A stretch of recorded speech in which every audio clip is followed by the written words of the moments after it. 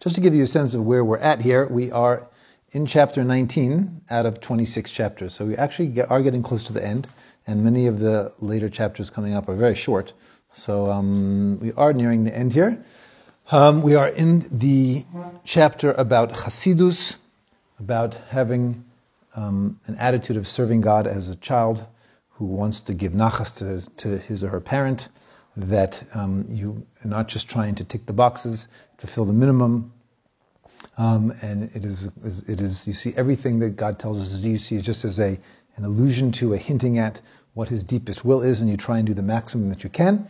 And we are discussing right now fear, and really what is more properly translated as awe, to have develop a proper sense of awe, particularly at the time where you were praying or you were doing a mitzvah.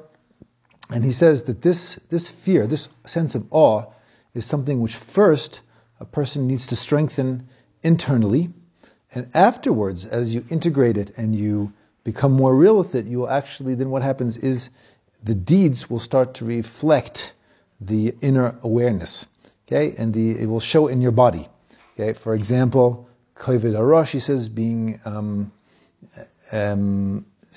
serious, a certain seriousness, and I think he's again talking specifically right now at the time of doing a mitzvah or time of davening, and he says Hishtach Havaya, which is bowing down, lowering of the eyes, folding of the hands like a slave standing before a great king.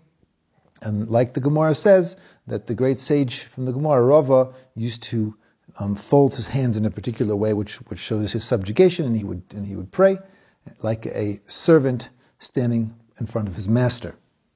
So what's interesting is actually earlier in the book, as he told us the concept or principle when it comes to spiritual growth, which is fake it till you make it, okay? Which is actually that you could do things externally, even though you don't feel them internally. He specifically mentioned it in the context of zrizus, of doing things with energy, excitement, enthusiasm, that even though you don't feel it, if you actually go rushing like you're enthusiastic, is your actions start to arouse and change your internal world.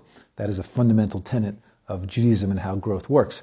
But here he's saying it actually does work both directions. He says a person, when it comes to having the proper attitude and awareness of awe of who you're standing in front of, awe of this is the infinite creator of the universe, that it starts to actually manifest in the actions, in terms of you're standing. If you have a real awareness when you're davening of you're standing before the creator of the universe, is that you will stand in a certain way automatically. You will have a sense of embarrassment, a sense of being a bit self-conscious, a sense of about putting your head down, your eyes down, folding your hands in a way where you're showing that you are aware of the relationship of who are you compared to who you're speaking to. Okay, so it's interesting that you see actually flows both directions. Your actions can change your internal world, and of course your internal world reflects itself in your actions.